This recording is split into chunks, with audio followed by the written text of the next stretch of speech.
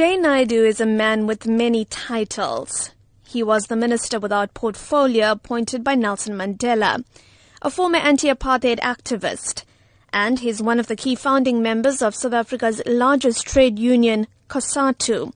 His book, Change, Organising Tomorrow Today, is the product of a 4-year labour of love that he says is based on his world travels and on the realization that South Africa's challenges are not unique in the least. And so that's about unemployment, growing inequality, the technological revolution that has changed the very nature of work. Fewer and fewer people having more and more wealth. The growing inequality, the fact that 62 people in the world today control more wealth than 3.5 billion people, or that 3 people in South Africa control more wealth than half our population. And these issues we need to confront and find solutions together by being open, by listening to each other. Naidoo speaks passionately about what he calls the growing discontent among young people, saying that unemployment and poverty are reasons enough for anger. A lot of older generation activists are starting to stand up and talk out against corruption.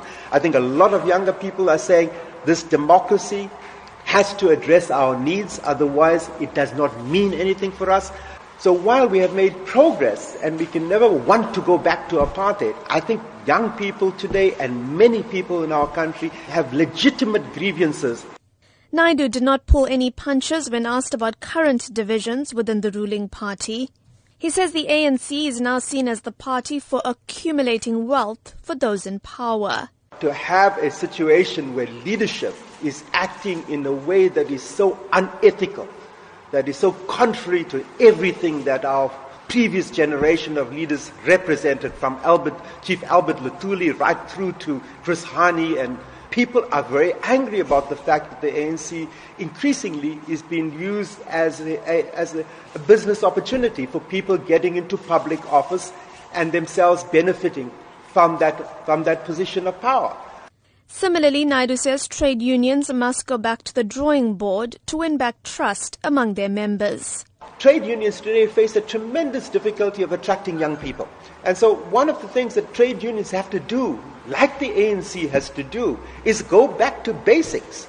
It's about addressing the needs of your members, of going to those factories, solving the legitimate grievances that people have on the factory floor today, about things that we thought we had solved: unfair dismissals, low wages, bad working conditions. In response to Naidoo's comments, ANC spokesperson in KwaZulu-Natal, Mdumiseni Ntuli, says Naidoo is exaggerating the party's challenges. For the SABC, I'm Minoshni Pillay in Durban.